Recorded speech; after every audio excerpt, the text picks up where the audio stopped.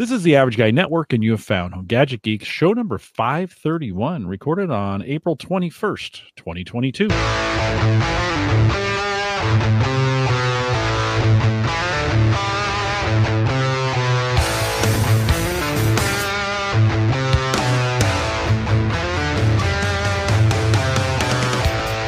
Here on Home Gadget Geeks, we cover all the favorite tech gadgets that find their way in your home. News, reviews, product updates, and conversation, all for the average tech guy. I'm your host, Jim Collison, broadcasting live from the AverageGuy.tv studios here in kind of a chilly thunderstorms rolling through. Rich, I'm sure that, is it thunderstorm season? It's always thunderstorm season in Florida, right? You guys, the heavy time. When it gets hotter and humider in July, August, it'll be more, but we get a few. You get a few rolling through there. Of course, we got one rolling through tonight, but it won't affect anything, and I got a backup generator in case we do. Of course, we'll post the show with some world-class show notes out at the AverageGuy.tv. Big thanks to John Biggs, who joined us 2 weeks ago. I got to take a week off last week, and John, thanks for all that you did and all that you brought. Rich, he talked about all this tech health monitoring stuff, 23andMe and Inside Track and some other stuff, just to kind of, for guys like us, just to kind of pay attention to our health. Rich Hay is with us tonight, and Rich, longtime host or a guest host on here. Rich, welcome back. Hey, good to be back, Jim. Health okay for you as we're thinking about health doing fine. And stuff? Yeah, when you said 23andMe, my immediate thought goes to the little bit of regret that I have having done the 23andMe test. In reality. Okay, why? Because I probably didn't do the research I should have ahead of time. They really do want to get you into their DNA pool for testing and verification and validation of XYZ, right? Literally XY. And so, but again, I've learned a lot from that process, and some of it is quite accurate. Some of it's a little, maybe not. Okay. But knock on wood, health wise, doing very well as far as all that other stuff goes. So, well, that's always good to hear. At our age, I took a tumble the other day and I hurt my shoulder, and I was like, "Oh, that's going to last forever." Yeah, they don't go away very slowly these days like they used to. No, they just hang on. I'm like, "Oh, I'm going to need some physical therapy to get this back into shape." Well, it's good to have Rich. Good to have you back on, and good to have you back. We had you back last time we had you on. Last July, so July of 2021, you and I, Mike was with us that night. We spent a lot of time talking about Windows 11. And why don't you, before we kind of dig in and catch up with you, give me your thoughts on Windows 11 today. It's almost a year later, and just give me some high level thoughts on that. Come on, we're geeks, right? So we're installing Windows 11 just the minute we can, I think. And I certainly do that on all my devices. I did it to my wife's computer without telling her.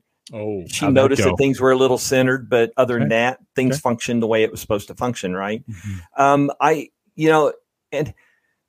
I try not to. I would be an enthusiast for the latest version of Windows, no matter where I worked. Okay. And so the one thing you haven't said to the audience at this point is things have changed a little bit for me since July of last year when I was writing about technology and enterprise technology for itprotoday.com. In October, I got hired at Microsoft. So on October 20th, actually next Monday will be 6 months that I've been working at Microsoft. Mm-hmm. So I'm one of those old MVPs that kind of, followed the choo-choo train into Microsoft. Mm-hmm. Unexpected, and we'll talk about the how that all came about. But so I would be a proponent of Windows 11, whether I worked at Microsoft or not. I love the idea of the latest technology. I know Windows 11 has taken a lot of heat. We talked about this last year, the hardware requirements, for instance. Mm-hmm. And when you look at it in the scheme of things, it's the first time they significantly challenged hardware requirements in like 10 years since Windows 7 age time. And so, but again, people are very passionate about this stuff, and it's not unlike politics. People are passionate about their technology, and they have their camps that they're typically in. And so, like I've always said, whenever I talk about, choose your tech, use your tech, more power to you, use what works for you. And I think that's the case here too. Yeah. I do like the OS though. I mean, I'm a fan of the way it works. Microsoft has rolled out Windows 11 across the company. And so my work laptop is running Windows 11, and I've not had any problems with it. Mm-hmm. So, I've put it both on my Surface Pro and I have put it on a Dell laptop that I have, and I'm on the Insider program, and so I could do that without the hardware requirements that are required. Neither one of those machines meet the hardware requirements. In fact, the Windows Pro or the Surface Pro is a Pro 3, which is like just a 4 gig. Yeah, it's an older one. Runs it just fine. I use it for mostly touchscreen home automation stuff, so I'm not spending a lot of time on it. The other laptop, however, goes out with me. I do a lot of video stuff on it. I'm on it quite a bit. I'll be 100% honest with you.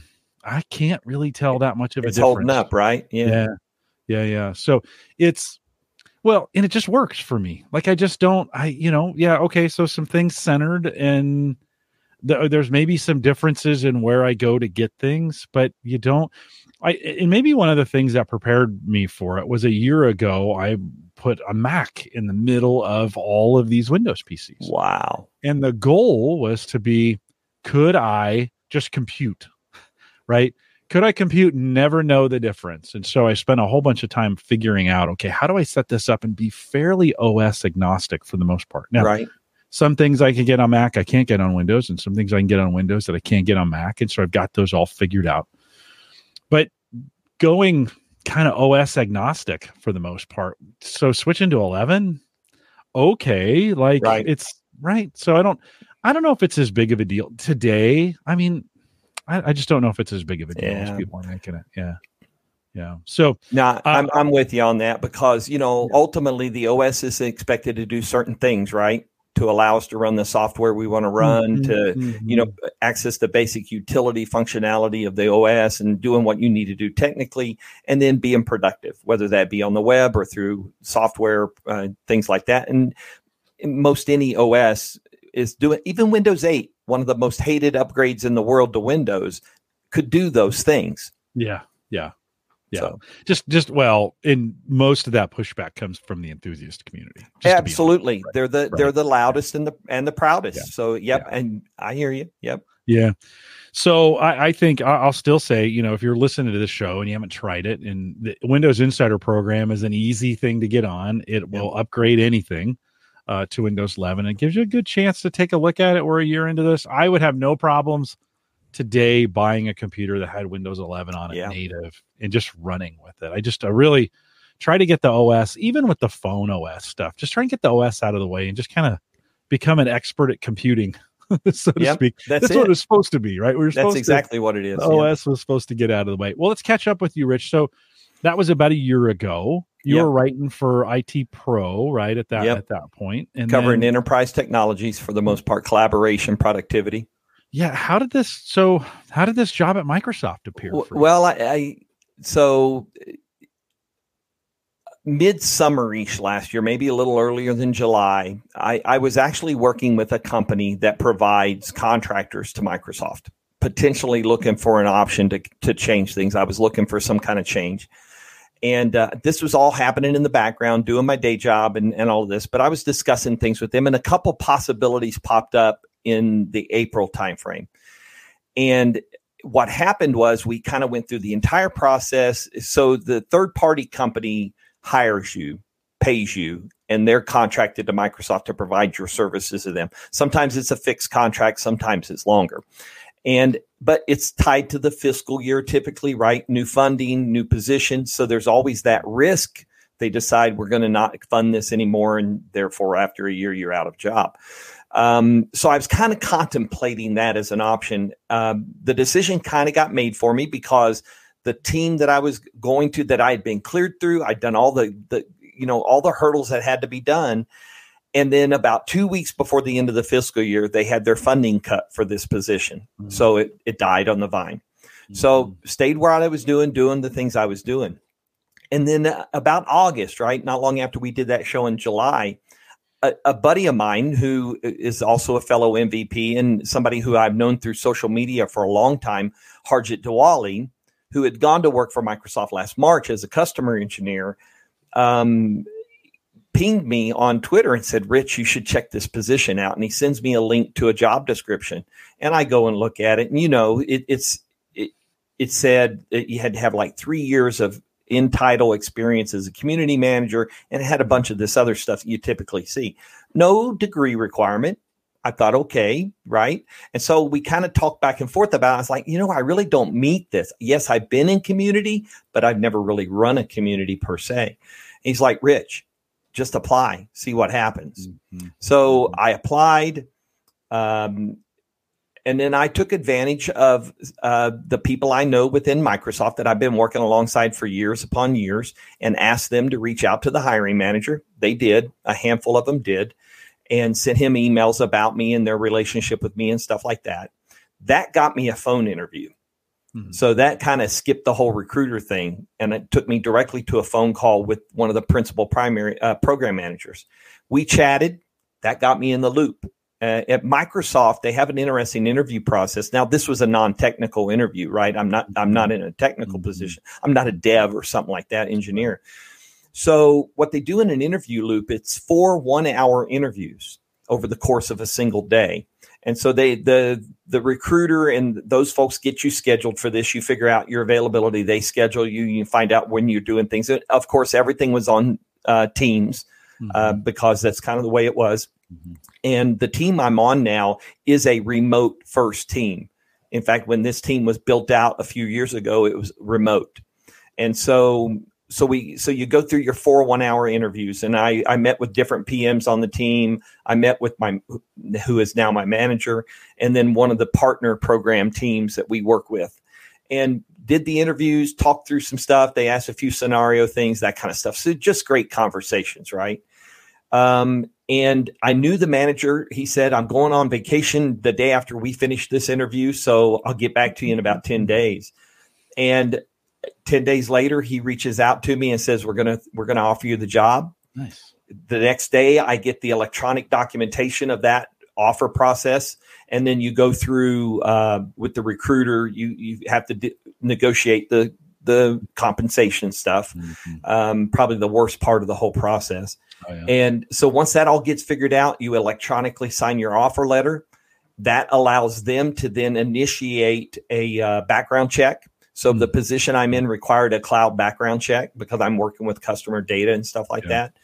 And that takes about 10 days typically through a third-party company that does it for Microsoft. So that's the thing where they check your criminal record. They check the courthouse. They check all these things to make sure you're who you are and that you've been to school where you said to have been to school, stuff like that, or worked for whoever you worked for. And I apparently had one of the smoothest processing experiences that my buddy had heard of. There's been some really extended periods, and usually that's related to accessibility of the data, right? Especially if you're coming from overseas or something like that. But that got done in 10 days. And the following Monday, it was like, okay, you've passed your screen. You're ready to go. Now we can pick your start date. Nice. Pick the start date. And in fact, so October 25th, the day I started, was the 20th anniversary of Windows XP. Oh, nice. So that was kind of a cool connection there. Easy to remember. Exactly. And so, and then it was a matter of letting my old job know, working through those final couple weeks there. And then I took about a week off, I think, kind of in between to just kind of decompress and contemplate what was going on.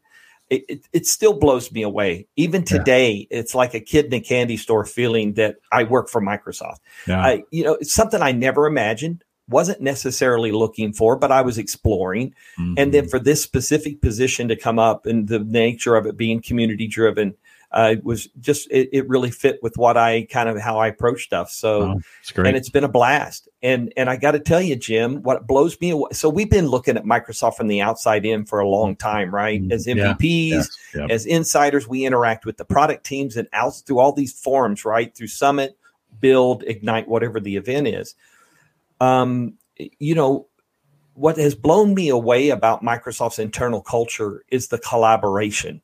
Working cross-platform, cross-team. I've not yet to find a silo that you can't, that exists up and down. Everything is across the board. And so you work with other people on other teams to kind of use that synergy to create and to build and to do things that just blow me away. I mean, I am having an absolute blast every morning, getting up and going to my work. Going right here, by the way, this is my Microsoft Office right here to my right. I'm on my personal computer here, but this is my Microsoft Office.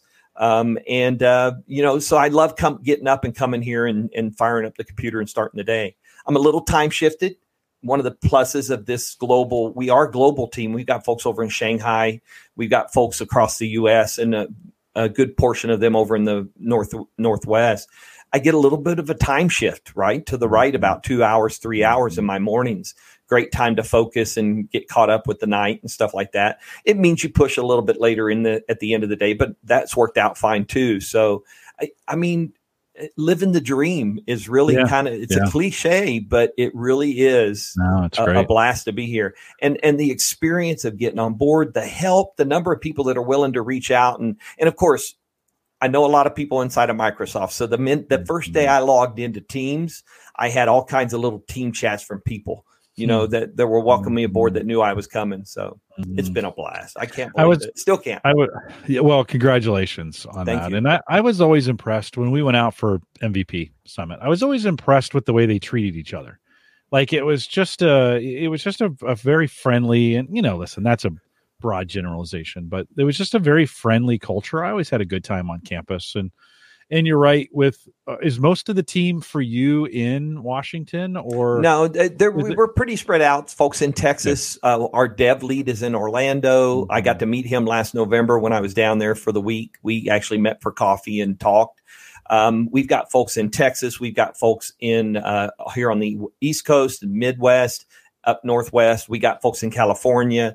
And again, like I mentioned, we got some folks overseas as well in Shanghai. Mm-hmm. So it's a very global team. And again, when you work with other teams in collaboration, I work with somebody I meet with regularly that's in Australia. So her morning is my night, but it works out that we connect at that right time of day to get 30 minutes to kind of collaborate. And so you make it work. And the team I'm on, the Microsoft Q&A platform team I'm on, is remote. They started that way when the team was built a few years ago. So it was never a consideration that this was about a temporary remote or anything like that. Because I don't know that I'd have done the job interview and taken the position if it meant moving. That would be the one thing I'd say. Sure. Yeah, it's a big commitment to make that. A lot of growth going on there on the Redmond campus. Big time. As well. You see that video that GeekWire posted this week? They posted a drone video showing the progress from last January, February timeframe to this April, showing the progress on the new campus where they tore down the original buildings. The old buildings. It's pretty amazing video, yeah. Light rail coming in. Do they have light rail station coming in? They showed some pictures of that. Yeah. And I can't wait. I've got my blue badge hanging over here over my desk, which I can't use daily. I can walk around with it on my neck and pretend. I can't wait to go out to campus as an FTE, as a Microsoft employee, and check that out and that experience. So let's talk about the role. I'm a community manager too, but it looks very different, I imagine, for what you're doing. So what are they paying you to do? What's day to day look like for you? My title is as community manager for Microsoft Q&A. So if you're not familiar with Microsoft Q&A is a questions and answer platform, exactly like the name kind of alludes to. Customers can come in there and ask a question about a product, platform, or service. We do focus on enterprise type solutions and IT pro, that type of thing, not so much consumer type stuff. And folks can come in there and ask a question about that. Everything's segregated by tags, so you can tag a certain product. People follow tags, so our community and volunteers can. There you go. You're looking at the all questions page there on Microsoft Q&A. And so people can come in here, post a question. People can come in here and comment on a question, or they can provide an answer on a question. And so the goal there is to help people solve their issues, but also to make a searchable database of solutions. Because what can happen here, one of the neat features about Q&A is that person that originally posted the question, if someone comes in and provides an answer that solves their problem, they get prompted to select that as the accepted answer. And when they do that, that now gives that some credibility as in providing a solution to that issue. And so that helps that data get searched and discovered on the platform as well. When somebody searches on here, they can find information that used to be on MSDN and TechNet Both those forums are archived, but they are searchable. Substack, we expose Substack related results in our search queries because we know that Substack's a great platform for finding solutions for our customers as well. And so this is what you're looking at here. You're looking at the Windows 11 tag. So we do talk a little Windows 11 in there. I don't know what the latest thing on there. Yeah, just in the last day or so. Yeah. And so we don't turn people away because it may be a consumer angled question. But people come here to ask for help. We try to avoid it being a forum type of an activity. Ask a question, get an answer. Use comments to kind of amplify or clarify. We have a tremendous community involvement. We have what's called the community champions.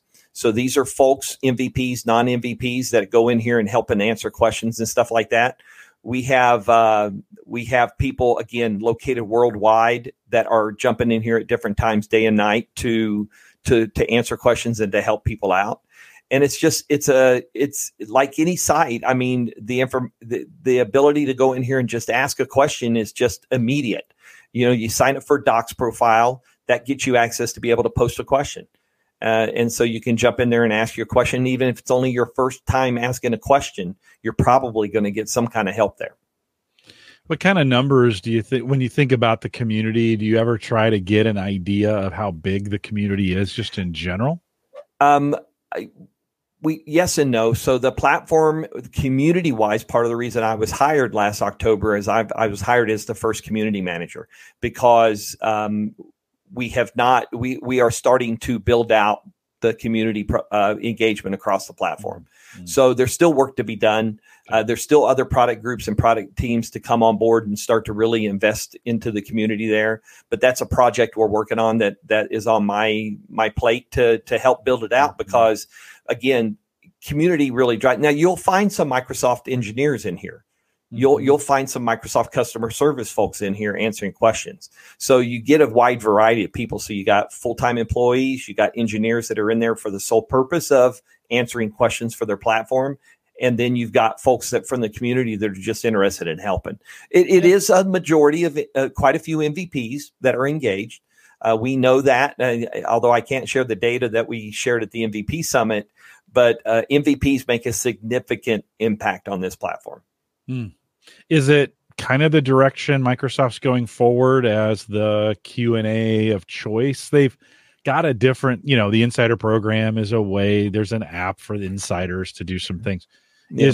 Is this a direction of a few? Because it's really hard for a big organization to get one way to do things. Correct? Yeah, it's a tool.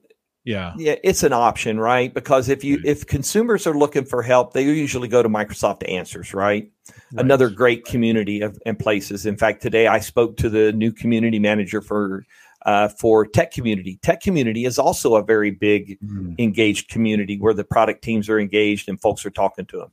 So we do, and they're three very different platforms with very different focuses and things like that. And I think they can coexist because they each bring their own uniqueness to the table. You are in kind of the cloud organization, right? In Microsoft. I am. So yep. Is that why this leans a little bit towards a lot of the cloud services server side of that? Well, if you were to go to the main product page, there's 16 product groups represented across Q&A.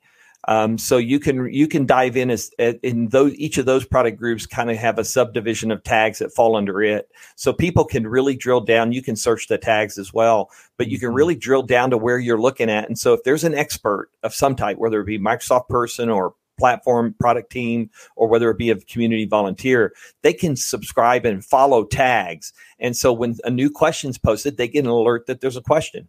It kind of helps speed up that transition time. And so, so you're looking at all the different these are the large kind of groupings. And then each of these break down. And so if you were to click on one of those, you'll find sub stuff underneath that. So as you see, the shift goes to apps, SDKs, APIs, subsystem for Android, and things of that nature, as opposed to, but we do have some IT Pro stuff here with server too. So you can really drill down to where you're looking for and go in there and find either potentially an answer, or if you don't, ask your question.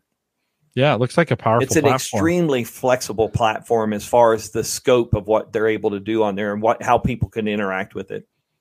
So what's been your favorite part so far? You've been doing it 6 months, right? So you're past the honeymoon phase a little bit. I don't know about past the honeymoon phase yet. I'm still drinking from the fire hose on some days. I got to tell you, I think the collaboration has blown me away more than anything. Is the fact that and the way if I'm trying to address an issue or a challenge or maybe trying to innovate and come up with ideas for down the road, it's just a matter of finding that right person wherever they're at and starting to talk to them. And I'm on a few different cross-platform teams where we're working on different projects and different initiatives, doing research, doing brainstorming. So we just come together, all of us with our own different unique perspectives, and we share, we talk, and then we ultimately, that leads to a recommendation or a suggestion to the leadership for something we might do. Usually, around the business, trying to help the business grow, of course, because you're not in business to not grow. So I think the fact that there aren't any silos, I've not yet found in 6 months a siloed place. So I've not been able to reach out into another team or to contact, if I got a curiosity question about a certain platform, I go find that person or find somebody who knows that person. And guess what? Teams makes it so easy. Quick chat, right? Hey, I'm Rich. This is what I do. I'm really curious to talk to you about XYZ. They usually respond back. We get some time on the calendar and we start a discussion. I mean, that just happens nearly daily, the ability to reach out to people. So what do you think? Let's think to the future. What do you think as you look ahead for this role over the next year or so? What gets you excited to wake up in the morning? I mean, what kinds of things are you going to get an opportunity to do or to grow kind of and keep engaged from that perspective? Yeah, I think it's community. I really do, because again, one of the things I was asked to do when I came in here was that we have to scale out our community. The platform's only a couple years old, right? It launched in preview in October of 2019. So it's just barely hit 2.5 years since it's been around. And I think GA was in May of 2020. So it's only we're just at 2 years, really, the platform's been in general availability.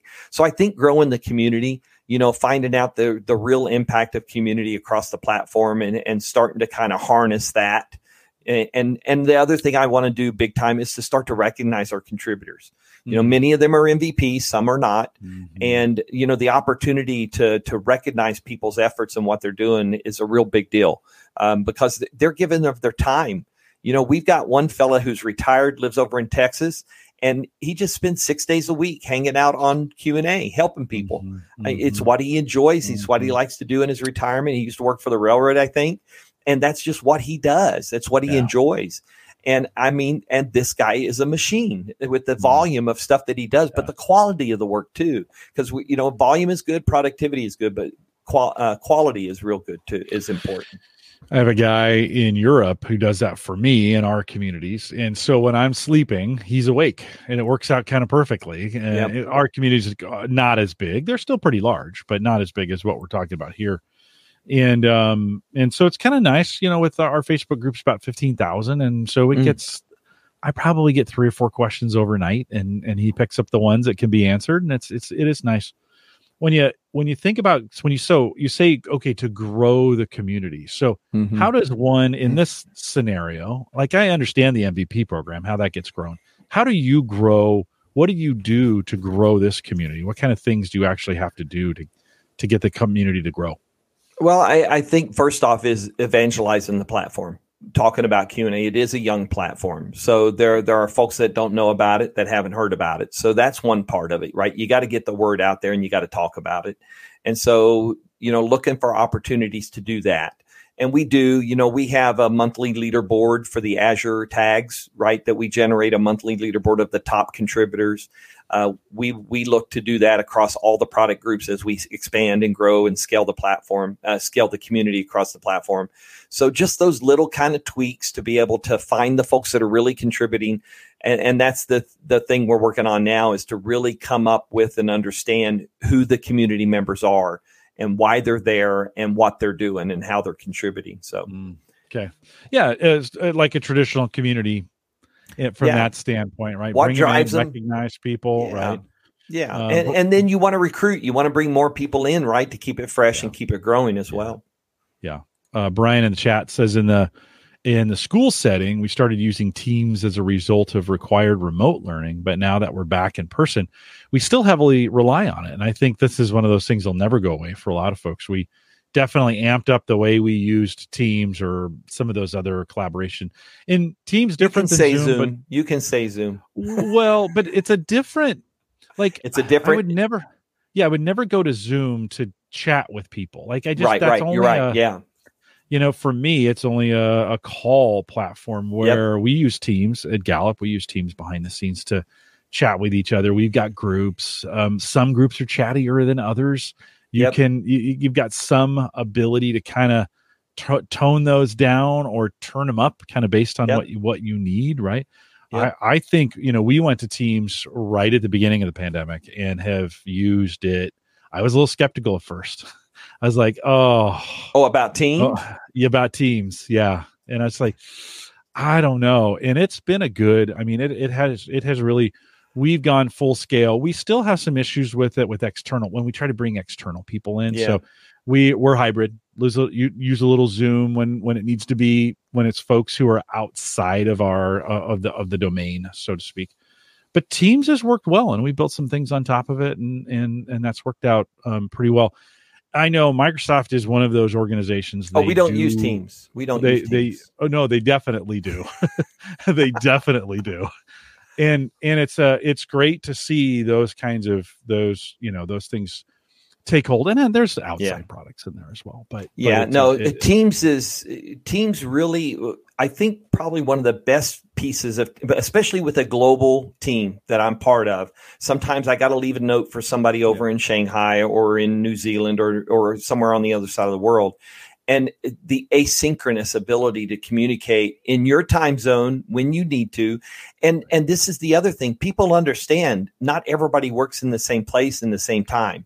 And so there's such an amount of courtesy from people to say, even Outlook has features, right, where you can schedule your email to somebody to go to them in their time zone, right? Instead of dropping a temptation into their box at 9:00 at night that they might be tempted to look, right? So I love the way that Microsoft has developed these tools to really allow collaboration to happen naturally without having to artificially, do something at 10:00 at night or, to allow people that work-life balance. And Teams, I just simply love the ability of Teams that, again, find the person, find their name, drop them a quick note. Don't just say hi, right? Hello. You just ask outright. There's this really popular link on a lot of people's Teams status that's called, what's it say? No Hi, I think it is, or nohi.com. I hope I don't send people to a horrible website with that. But it's basically just don't say hi, just post your question and post it, right? Mm-hmm. And so I've gotten into that habit. And then whenever they see it, whenever they get to it, whenever their day is that they're checking their Teams chat, they're going to respond to it at that point. To me, it's just, I find it much more convenient than email. I don't know why. Email just feels that little more formal than a Teams chat. Yeah. So, I remember back to the days of ICQ and AOL IM and all of that stuff that we used to have in those days. But Teams really allows that kind of casual collaboration through a Teams chat note. And which, by the way, if it gets to real serious discussion, it's a one-click button to have a phone call going on, right? Yeah. Or do the email for the more formal kind of thing. But I've really enjoyed, and we were using Teams at my old job before I left, Informa and IT Pro Today. But Teams is just, I would be talking about this product like this even if I didn't work for Microsoft, because it is, I find it to be such a great collaborative tool. And it really, I probably spend 80% of my day in Teams, when I'm not in Word or PowerPoint or I do email. Email's a necessity, but I probably spend most of my time in the one program would be Teams. Mm-hmm. Yeah, no, I do like, there's this kind of saying, that goes around the internet that a meeting could have been an email. Oh, and could have been a Teams chat. I actually say that email should have been a meeting. And because emails and even chat gets misread. Although I think email has a higher propensity to be misread than chat for whatever reason. Like you just don't read chat the same way you read email. And so many, and then everybody like a thread will get started around a bunch of chatty people, and all of a sudden have 17 emails that aren't there. Then I got to figure out the thread and who said what when. Just like, guys, either take it to Teams or set up a quick meeting. Like pre-pandemic, that was a lot harder, I think, for folks to kind of think of being on camera or having a good microphone, whatever. But we gave everybody great mics. We gave everybody cameras to make sure it was going to work. And so now it's just for me, if it's going to be more than 2 sentences, I just ping them. You got a minute? Can we just talk? It's just so much faster, and then you can go back and forth and get it done. So I like the transcripting. I like the recordings because those are searchable and stuff like that too. So we haven't really done much of that. Has the new job with Microsoft brought any new gadgets your way? Because I'm at Microsoft? No, not really. The work laptop they sent me was a Lenovo ThinkPad X1 Gen 6 device. Okay. And I was kind of holding out outside hope that maybe a Surface Studio would have been in my, delivered by FedEx, but no, it wasn't. But no, this Lenovo device, they kit you out pretty good in our organization. So, and I don't know if this applies to all new employees, but they shipped me. So before my first day, I had the laptop on board. I had a 27-inch ThinkPad monitor, a ThinkPad dock, mouse, keyboard, headset, boom mic, all that kind of stuff to be able to set up my workstation. And so in that time I was off and stuff like that, I very purposely, I segregate my Microsoft Office from my desk, right? Because I try not to do any other work there except for work, right? I don't do work on my personal device. And I think it's important to have that separation, right? And so I think the only thing I invested in that was not sent to me by them was I bought a second Logitech Brio camera because unfortunately the camera on the monitor was not that good. So I wanted that better definition because again, we spend most of our time on calls. Although I will, most people will initially check in with their camera on and say, "Hey, I'm here, doing great, thank you," and then most people go off camera to conduct the meeting by voice. But so I think that's probably the only thing I kind of invested in outside of that. We've had a couple of internal events where they've given us a choice of gadgets to pick.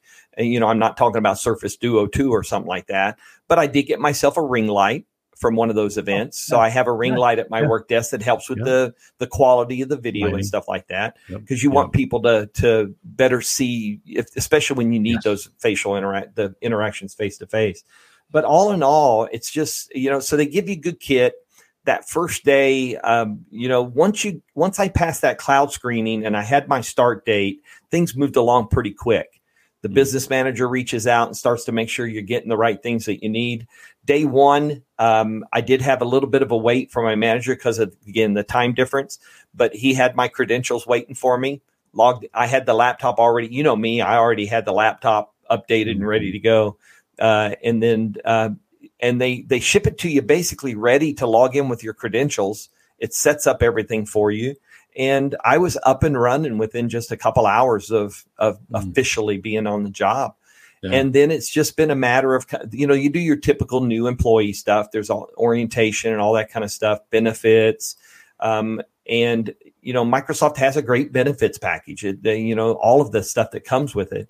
And then it's just, for me, the hardest thing was once I kind of got over that initial hump was finding my pace, finding my routine. There are variations that happen, and I guess I would say after 6 months, my calendar is filled up with quite a few, one-on-ones and syncs and team this, team that.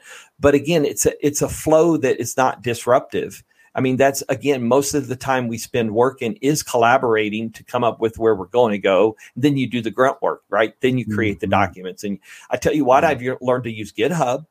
Never thought I'd be a guy who pushed the live. Yeah. I've been able to do merge the live just a few days ago. Nice. We do all the documentation in GitHub. So all our Q&A documentation is on GitHub. I've learned about branches. I've learned how to do forks. I've learned how to do when I was doing my initial documentation review, I had my own branch of the repo. I was plugging away in it. And when it was ready, I just pushed the pull request to our platform lead. She approved it for me and it went live. I was like, dude, that's kind of cool. Stuff I just wrote just went live on a Microsoft.com site. That's that kid in the candy store stuff that still happens. Yeah. Yeah. I need, that's one thing. I wish I was using more Git from time to time and for documentation and some of those things. I'm not great at that, and I'm not forced to do it. Like I don't have a team around me doing it. But if I did, it'd be. Speaking of gadgets, did you see recently they knocked about $500 off the Surface Duo 2? I saw that. I still don't know if I'd buy it. Would you? I don't know. Let me say that discount is not available to us in the employee store. Oh, okay. That's something the commercial folks are, the carrier or whoever's selling it is doing. They're doing it that way. They're taking the hit. By the way, that's also a very cool benefit, employee store. Yeah. Well, and it's all online. It's all online. Yeah. Right. Yeah. Although they're back on campus now. So we are at a state where people are able to go back on campus. And because we're at what they call, whatever level we're at there is a process through an app we have that is available on our phones to kind of show proof of either negative tests and things like that most companies are doing. But people are back on campus. So I am starting to see other people on teams I work with, not my team per se, that are working out of campus and conference rooms there. There you go. Yeah. $9.99 at Best Buy. Yeah. And a couple different places, 128 gig of RAM or of 128 gig storage. Do you think, that's $1,000, Rich? That's still a grand. I mean, I paid that for my S21. Yeah.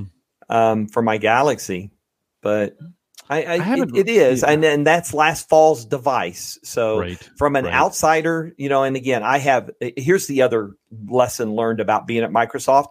I couldn't tell you a clue about what the Windows team is doing in Windows 11. I couldn't tell you what the Surface team is doing in hardware. I guess that's where the silos come in at, right? What teams are working on. So I couldn't give you a clue if there's a new Surface coming or if there's, Windows 11 or whatever it is. But so that, I guess, outside of the collaboration that happens quite nicely, there are still, those internal functions on teams that happen, outside of the sight of other members of the company. Mm-hmm. People hear you work for Microsoft, so they're automatically going, well, Windows 11, or, that's the typical connection most people will make. Yeah. But, so I don't know. I find the device, I've always found the Surface Duo. I was at the launch event in New York City in my other job for the Surface Duo, what would have been October of 2019, right before we went into the pandemic lockdown. And so I was there in New York City for that launch, and it was a hard device to get close to. You had to have had an appointment with an exec that was there showing off the device. And I tell you what, man, I think the potential of a dual screen device in that mode, as in a foldable, but yet they're two distinct screens. I just think reliability wise, I haven't seen any new numbers on reliability of folding devices, but there were some real issues with the screens and issues around them. Mm-hmm. Whereas with this, it's two distinct screens that are hinged together.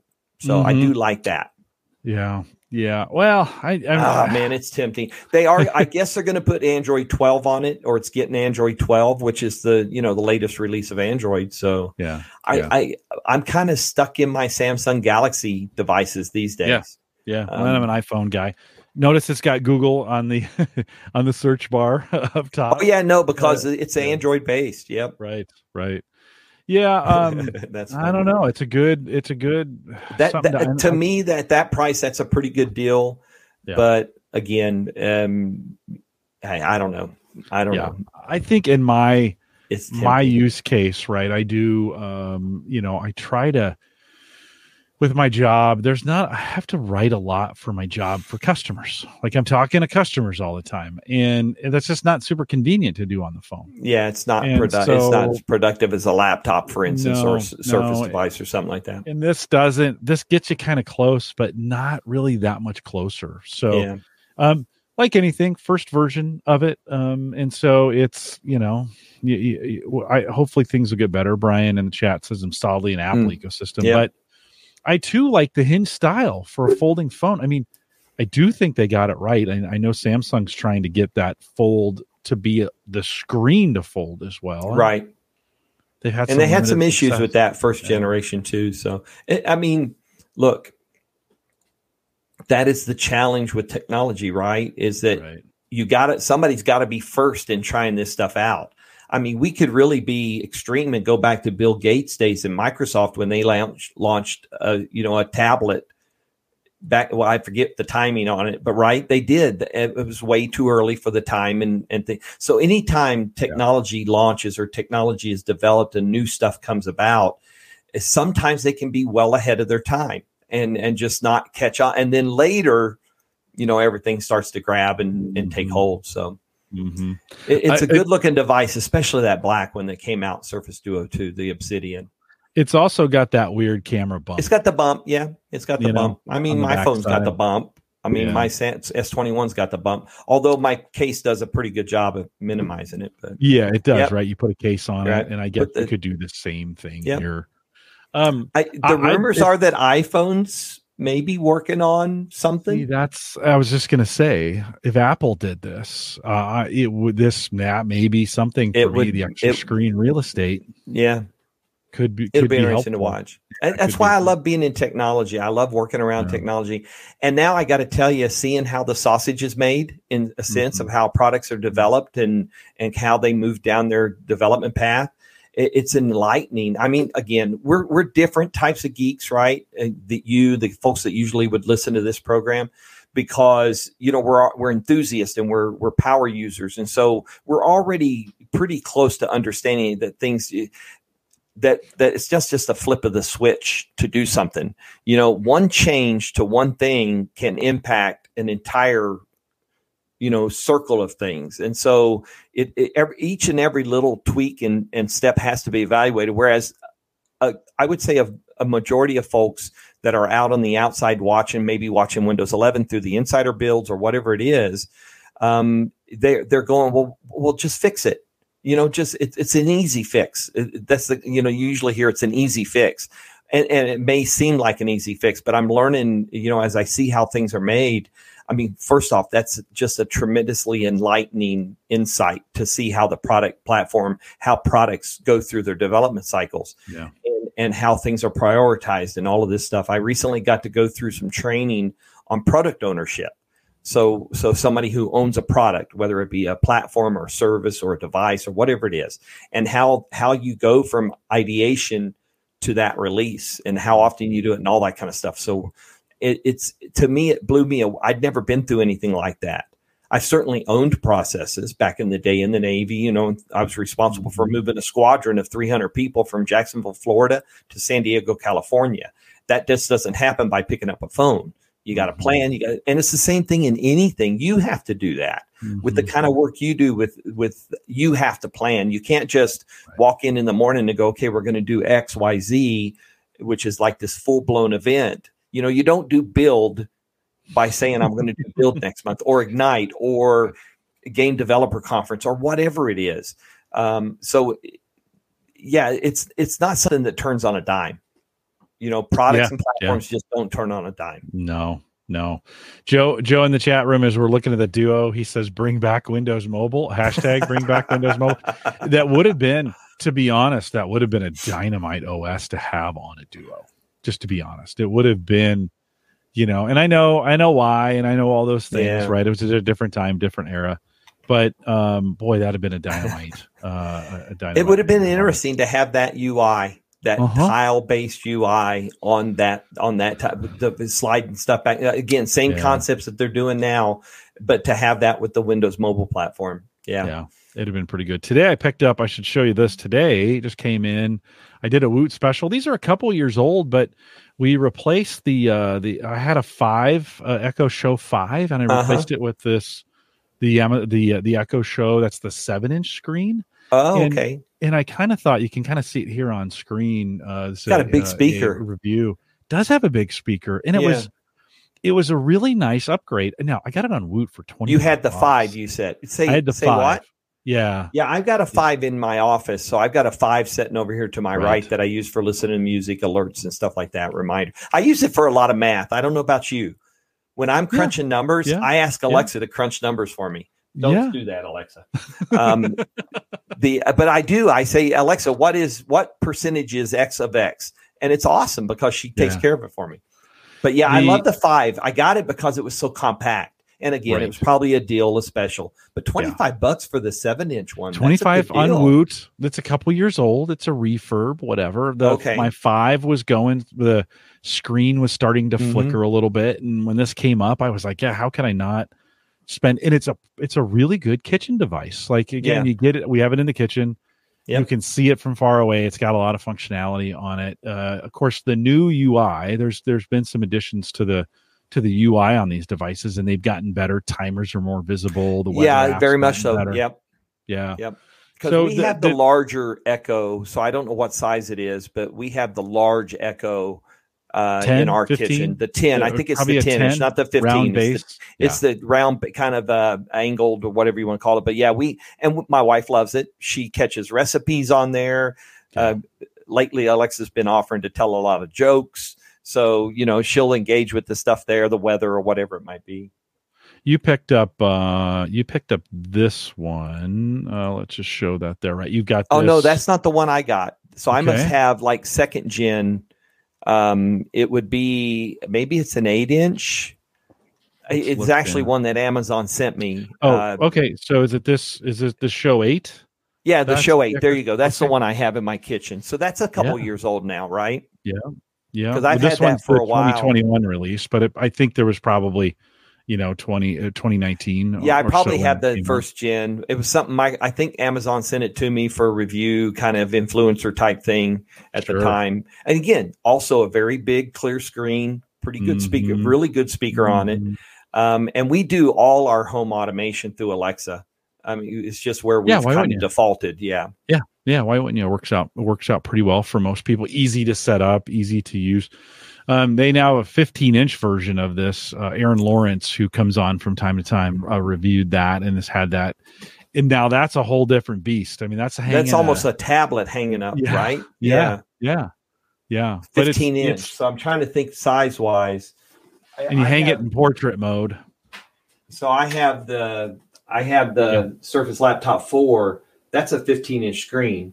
Right. So that's a pretty big chunk of screen to be hanging up. Yeah, probably not that thin either, is it? Probably not as thin as that screen. And it's 15.6. Here, let me show this. Oh, wow. It's almost 16 inches. So, you got a pretty good size. Let's bring it again. Apologize for those who are on the audio side of things, but you get this. I mean, you almost get this picture frame kind of look hanging in landscape here. You can put it in portrait as well. It's got a camera associated with it. I think we talked about it a little bit the last time she was on, but kind of meant to be the family hub, right? Right. You can come in, calendar, the UI is kind of built for that. This is one of the things where I've actually been kind of impressed with Amazon's UI, where they seem to be getting it right per device, right? And for the different size screen. Yeah, for the different screens. So it came in, we set it up. I had it running in about 10 minutes. It kind of joined the network, got on, did its thing. The much better speaker than the 5 had on it. Really? And made a nice addition. Yeah, for $25. Oh, hold on. You're talking again about the one you just got from Woot. Yeah, the 7. The 7, today. Yeah, the 7, the show, cool. 7-inch. So any other Rich, any other gadgets you've been eyeballing, either to looking for the future here, or anything you picked up since the last time we saw you that you've really not? I mean, I like I said, I have the Surface Laptop 4 these days. One of the last devices Microsoft sent me before I left IT Pro today. And again, my wife uses the Surface Laptop 3. She loves that device. She's moved off an old ancient desktop. Actually, I replaced her old desktop with a little, what do they call those things? The little square, not Power PC, but it's like one of those really small, it's like a Nook. It's a very small device. I think I picked it up for about $210 for her. It's running Windows 11, by the way, just fine. No problem release. And she's actually hardly ever on her desktop anymore. She mostly spends her time on her laptop. So she's kind of really shifted to laptop mobile as opposed to a desktop. But yeah, no, outside of that, it's the latest upgrades to the 21s last fall. I've kind of settled I think, gadget wise. And I do have back in the back corner here, I have a sound bar that Tribit sent me to take a look at. This will be the last device I officially look at as a quote unquote influencer. But it's an HDMI based sound bar for your TV or your computer desk or something like that. But outside of that, I'm kind of in a holding pattern when it comes to tech. And I've started to install some switches in the house, smart switches. Unfortunately, I've discovered also that anywhere I have a double switch, that in order to save a little bit of money, the construction company used one ground wire for the two switches, which they kind of cross over. But most of the smart light switches and stuff like that require individual grounds. And so they don't work in a double gain setup. So it's unfortunate because it takes those out of play. So for instance, in this home office, I can control my fan because it's also my light on a single gain switch. But out in the living room, it's a double gain, can't do it. So where I've been able to upgrade switches, I did those. First one, I really spent a lot of time looking at YouTube because I'm not an electrician. But I spent a lot of time watching and looking at YouTube, figured it out and got the process down and was able to do it pretty easy. So I think everywhere I've got singles, I've changed them to smart switches. So, and I've played with the whole scheme thing. I can get up in the morning and say, good morning, Alexa, and she'll turn on the lights I need to get my morning started and do my thing. But yeah, kind of for the most part, just a holding pattern. Now, see, this is where I think I'm going to in my next evolution tech-wise. I am in Eufy, right? I can go with Eufy because they provide onboard storage. You do not have to go to their cloud. And so I also, I guess last fall I did a Synology NAS. I did a double disc, a two-port Synology, a DS220 Plus. First time I'd ever, because I had one of the remember the old MyClouds from Western Digital? I had one of the really ancient ones. I got it when I worked at Best Buy. All right. So that would have been 2013, 2014, somewhere in there. And so I finally replaced it, got a Synology, put a couple of really good 1 terabyte or 2 terabyte. They call them Red Wolves, I think. They're meant for that kind of work. And I'm loving that. And it actually has a add-in for doing monitoring of your cameras. So if they're on your network. So I think that's where I might be heading to next. I got the Eufy video doorbell on the front door. And I talked about doing some camera stuff. So I think that might be the next place I play. My time is starting to free up a little bit. I think I've shared with you before here on the show in the audience that I am in formation in the Catholic Church to be ordained as a permanent deacon. We have finally finished our academics. We've got just a couple academic local stuff left, and then it's a few retreats and vocation boards interviews and stuff like that. But we're scheduled to be ordained on the 11th of June. Oh, good. Just a little more than about 50 or so days from now. Yeah. So I'm thinking now that classwork does, now my time is starting to come back to me a little bit. And I think that might be my next kind of thing. I'd love to set this Synology up to kind of store my video, to give me a monitoring station for the video. And I like the Eufy only because it's onboard storage. Yeah. And you don't have to go to the cloud with it. And I actually have another camera, the one with the pan and tilt. that when we're away, I plug it up so we could track the cat and keep an eye on the inside of the house. But I had to mount it on a piece of board to kind of create this rig that it goes on the top shelf of a bookshelf to work. But again, it's just temporary. But I think the video thing is kind of an intriguing. Now, was that yours that you were looking at? Yeah, all Ring devices. These are all Ring devices. Let's switch over to that setting. Yeah, so showing this. So your garage, your front door. Yep, garage bottom right, front door bottom left, back deck top left. Okay, I see. Driveway top right. Gotcha. I just installed the garage cam, not because I needed to, but I needed to be complete and have 4 cams. It was bothering me. Not to have just 3 blocks, right? Just 3 blocks and an empty one. Now, that's awesome. You can pick up a stick-up cam for $50, right? And so if you can buy them on Woot as cheap as $45, I think. Stick-up cam. Ring stick-up cam is what they're called. They're powered. Okay. They're meant for indoor. It's the one that went in the garage. In fact, I can see right now as I'm looking at this, my garage door is still open. I see that now. Yeah. Yeah. So it gives me the opportunity to be like, okay, when we're done with the show. Oh, come on home, Gadget Geek. Don't you have a button on a phone you can push to close that? Not yet. No. Garage door is still. Garage door is very manual for me too. Well, it's got a motor on it, but hey, knock on wood, that motor's been running for 18 plus years in this house. I know you almost don't want to touch it, right? Exactly. But picked that up the last week and put the one in the garage, and it's been kind of nice. I can, I hear, I can hear Sarah coming in, but I can also see on the camera or whatever. In this case, this is doing what I wanted it to do, which was, hey, make sure you shut the garage door. Shut your garage door. What do you use motion to trigger them? Or are they always recording? What do you do? No, they're motion only. Okay. Depending upon where they're located. So the ones that are plugged in, every 15 minutes, it takes a snapshot, right? So that it's updating the camera. I don't try to do the real time stuff. It's just, it's just updated. Now that I'm working from home a couple days a week, it's nice when the delivery guy comes here. I can, when I hear someone's at the front, it's great. It's awesome. I can tell I can just go over here on the monitor and click on it and see who the delivery driver was, or if there's somebody that's there. So, so they basically refresh about every 5 minutes. I get a new picture, and I can see. So you have a live monitor. You have a monitor that's always showing you the views. Okay, I do. Cool. Yeah, I do. It's just one of those setups. So I just have a browser window open. Sure. Ring has made this a lot better over the last couple months. This was refreshing about every 12 hours and making you log back in at one point. Oh, no kidding. They took away the apps. There used to be a Windows app for this. They took it away and said, no, we're not going to do it anymore. Just do the browser. They've extended this. So these stay now for a couple weeks before I need to kind of relog. Before you have to log back in. Yeah. So it allows me to keep them in. It's pretty cool. That's been another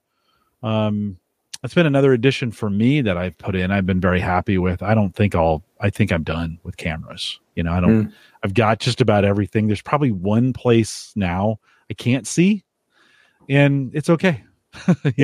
I don't need that. So as you get into that, I think your thinking is right. You got the Synology. Look at the hardware that takes advantage of the Synology. There's a couple apps on there that'll do that for you, and it's a little addicting. You're home all the time. It's a little addicting to take a look outside. Right. I got to tell you, I've been really impressed with the Synology. I'd never used one before. Certainly knew the brand and stuff like that. So when I was researching to replace the MyCloud, I landed on Synology. There's a lot of choices out there, but Synology, I got to tell you, using their interface, their UI, which I access through a browser, it feels like an OS desktop. Right, it's got icons on the desktop. It's got drop-down menu that you could equate with a start menu. You can put any shortcut down there that you want. It's got monitoring of the system itself. It backs up my home computer, my main computer, and my wife's laptop once a day, and it's a differential backup. So once you've started your sequencing, it only backs up what changes each day. I have a thing that takes and accesses my camera my camera roll on OneDrive, and brings it down to the Synology and stores it. And then I have a UI that does facial recognition. I can tag people and things like that. So I have the ability. Search isn't as good as, say, Google Photos. Google Photo Search is pretty fantastic. But so even the Synology Photos app is very functional, to give you a timeline of your images and stuff like that. And it does it automatically. I don't have to think about it. So, and I think my photos now go to Amazon, they go to Google, and they go to OneDrive, and now they go to the Synology too. So I think all my camera rolls are dropping in like 4 different places. But it was great because when I did this, I cleaned up a lot of duplicate storage I had on the MyCloud. And, so it enabled me to kind of really clean up my storage, how much I was using. So I like it. And it's another one of those things that when I first got it, I was geeking on it a whole lot, messing with the UI, checking this out, checking that out. Now it just kind of sits on the corner of my desk and does its thing. I don't have to do much to it. I just recently updated to the newest release, 7.1. But it's one of those fire and forgets that is extremely reliable. No. And I think about technology. That's probably in my day and age and where I'm at in my life. I want that. Get it set up, get it rolling, and then just let it do. I like that. I don't want to have to be constantly tweaking it and to make it work or make it run. Yeah. Do set up some kind of reminder to check it, once a month. No, I get alerts. I do. If something weird's going on, I got it. Again, this is Synology and their OS is that I have the ability to set triggers that if it gets to a certain point or is either whether it be the storage or whether it be it has this weird little whatever it might be, I do get alerts from the system that pops up. And because I have a browser, it's in my browser. And so I get a little icon, it increments the little number on the icon if there's something that I need to check. Plus emails and this, that, and everything else. It's easy to let them go a couple months, and then you're like, you log in, and you're a couple. Then you find out there's an issue. Yeah. So my Drobo died a couple months ago, and I brought it back to life, and then was using it very sporadically, like just for little stuff, and then it died again. So I think I'm done. I'm going to shut that thing down and take it to Best Buy and recycle it. And I think it's time I kind of start thinking through like what's going to be the next generation of NAS device for me. Certainly our storage needs have drastically changed. I just don't need as much as I used to have. But not at all. Do like to have it, Oh, so. I agree. And again, I think that NAS, we live in an age where we sync everything to the cloud, right? Comparing, let's say, back to the Windows 7 days before OneDrive, or back in those days, what was it, SkyDrive? Restoring a system was a lot of work, right? Because to get it all lined up. In this day and age, everything I do syncs to the cloud. Even my Outlook client accesses my Office 365 email account through the cloud. Yeah, there's local copies of things in the Outlook client, but everything's still set in the cloud too. So it's basically a duplicate of what's set in the cloud. And that makes things easier to restore. And Outlook's gotten smart, right? As long as I restore with the right account, it syncs my settings, it syncs my folder layouts, it does all that for me. So it has got a lot easier. I can probably get a system back up and running. I screwed up my BIOS and my desktop. I built this desktop during the pandemic, right? So I built a new desktop and I updated. Again, this is one of those things, Jim, right? I'd not checked on the BIOS updates for a while, and I found out I was a few behind. So I was like, you know what? I'm just going to jump to the last one. About killed my system. Luckily, I was able to. The motherboards on these newer devices, you can flash the BIOS using a flash drive without the computer being able to work. And so I was able to flash back to the BIOS I was on and got back to my system, and everything was still there. But so technology can be the bane of your existence, or it can really make things easier. Yeah, there's nothing worse though than that BIOS stuff, and all of a sudden, your heart just kind of sinks, and you're like, "Oh, it's going to be a long night." This is the advice: don't update your BIOS unless it's fixing something you're having an issue with, or there's a security issue. Otherwise, if it's working, leave it alone. And I'm telling that to myself. That was me that day. I was like, I can't believe I just killed my device. Yeah, let it be. Well, Rich, thanks for taking the evening to hang out with me. Always great to catch up with you. Congratulations Thanks. on the new role. I'm gonna watch you from the outside. You and I now have kind of similar roles, different in a lot of ways, but similar in community. What we're trying to do, grow community. Yeah, try to grow community, and we both have the privilege of just getting to work with people every day and some great people who do things because they want to, which is the ultimate, right? You're not paying these enthusiasts to do this stuff. They do it because they're super excited about it. And that's a pretty great place to be, and a pretty good privilege. So congratulations on the new role. Appreciate it. Thank you. And congratulations on the graduation coming up. For the diaconate. Yeah, I appreciate that. Yeah. You've been doing that for a while. Right? I mean, this is 3 years in this segment, but I had done 3 years earlier as well. So it's a total of 6 years that you go through. It's like a master's, or it's like a PhD kind of thing. So I hope, congratulations. That's a long commitment. I'd have given up a long time ago.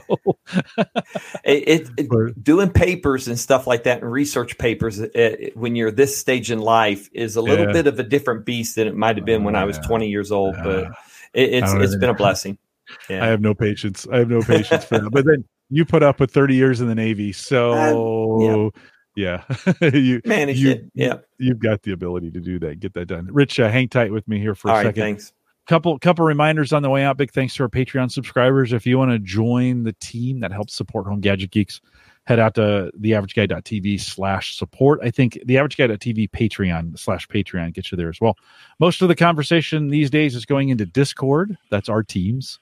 So if you want to spend some time joining with the group of listeners here in the community that we have, join us over theaverageguy.tv/Discord and join in the conversation. By the way, not a lot. Like, it's not an overwhelming Discord. So if you're kind of thinking, I don't need one more thing to join our Discord. Just a couple conversations a week. It's pretty nice. Rich, you know how sometimes forums can be overwhelming, right? They just, especially the busy ones, not our Discord. So head out to theaverageguy.tv/Discord.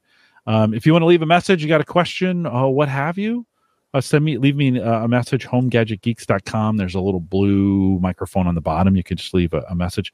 Next week, my oldest son is coming to podcast with me, which is super cool. I've had Sarah, my wife, on here before. Sammy, of course, is famous on Home Gadget Geeks, my youngest daughter. But my son, who's a drummer, approached me a couple of weeks ago and said, Dad, what do you think about just a drumming podcast? And I said, there's a bunch of them. And he's like, yeah, but he goes, I want to talk to people. Right. And he's like, I want to do that. I'm like, yeah, so come on the show. So I said, why don't we start by having you on Home Gadget Geeks, and you can just get warmed up, practice, see if this is even something you want to do. So Rich, pretty great cool. when your oldest son says, kid. And there is a lot of technology around drums and percussion and stuff like that as well, if you wanted to get into that. Yeah. Click track devices, special. I mean, the pads they have now, and the technology around the sampling and the pads and all the wireless gear. I mean, there's just, in the performance space, there is just a ton of great stuff. I was chatting with Rich O'Neill, who, longtime listener, Rich's Random Podcast Generator back in the day, and he's playing again. And I said, dude, we could have you on just to talk about the tech that you're using, that you play with. There's so much tech and music now. So next week, the 28th, I canceled we were going to do kind of a news show. I canceled that, and Phil's coming on. My oldest, we're going to talk about as well. If you got any show ideas or anything you want us to talk about, send me an email, jim@theaverageguy.tv. And of course, the AverageGuy.tv platform, both web and media hosting, powered by Maple Grove Partners. Get secure, reliable, high-speed hosting from people that you know and you trust. Plans still. Inflation-proof plans, $10. Price not changing. You can get hosting, media hosting, whatever you need out there. MapleGrovePartners.com. We are live every Thursday, 8 p.m. Central, 9 Eastern, out here at theaverageguy.tv/live. If you're listening to the podcast, come out and join us live. Love to have you out here. Always a great experience. Rich, thanks again for coming out tonight. Yep, thanks for having me on. And for those live listeners, thanks for coming. With that, we'll say goodbye.